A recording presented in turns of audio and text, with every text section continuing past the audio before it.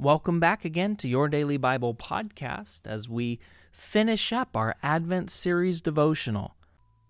From my family to yours, I want to wish you a very Merry Christmas. And for this final devotional, I'll just be reading to you today the story of Jesus' birth from Luke chapter 2. At that time, the Roman Emperor Augustus decreed that a census should be taken throughout the Roman Empire. This was the first census taken when Quirinius was governor of Syria. All returned to their own ancestral towns to register for this census.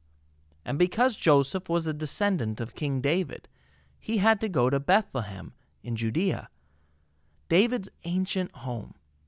He traveled there from the village of Nazareth in Galilee. He took with him Mary, to whom he was engaged, and was now expecting a child. And while they were there, the time came for her baby to be born. She gave birth to her firstborn son. She wrapped him snugly in strips of cloth and laid him in a manger, because there was no lodging available for them. That night there were shepherds staying in the fields nearby, guarding their flocks of sheep. Suddenly, an angel of the Lord appeared among them, and the radiance of the Lord's glory surrounded them. They were terrified. But the angel reassured them. "Don't be afraid," he said. "I bring you good news that will bring great joy to all people. The Savior, yes, the Messiah, the Lord, has been born today in Bethlehem, the city of David.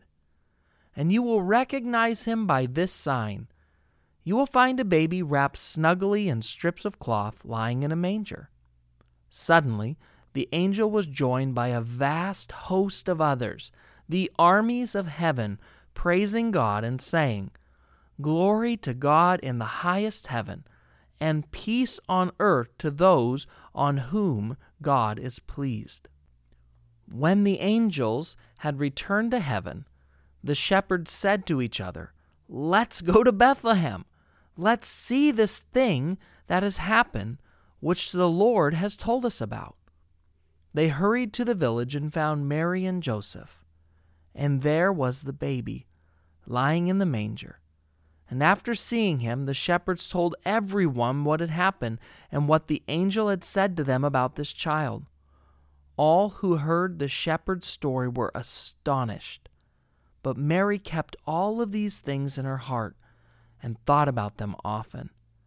The shepherds went back to their flocks, glorifying and praising God for all they had heard and seen. It was just as the angel had told them. Merry Christmas, everyone. Let's pray. Jesus, thank you doesn't seem like enough that you stepped down from heaven into this earth, that you would give up all of that to come here and to lead a servant's life, to be born in poverty, to be born in a barn with animals, and then to sacrifice your very own life for us. Jesus, today we are a thankful people, and we want to, from our heart, express love and worship to you. Help us today to keep our mind, our heart, our life centered and focused on what this day is all about. That you loved your people so much that you came to be with us and be one of us. Thank you, Jesus, in your perfect name. Amen.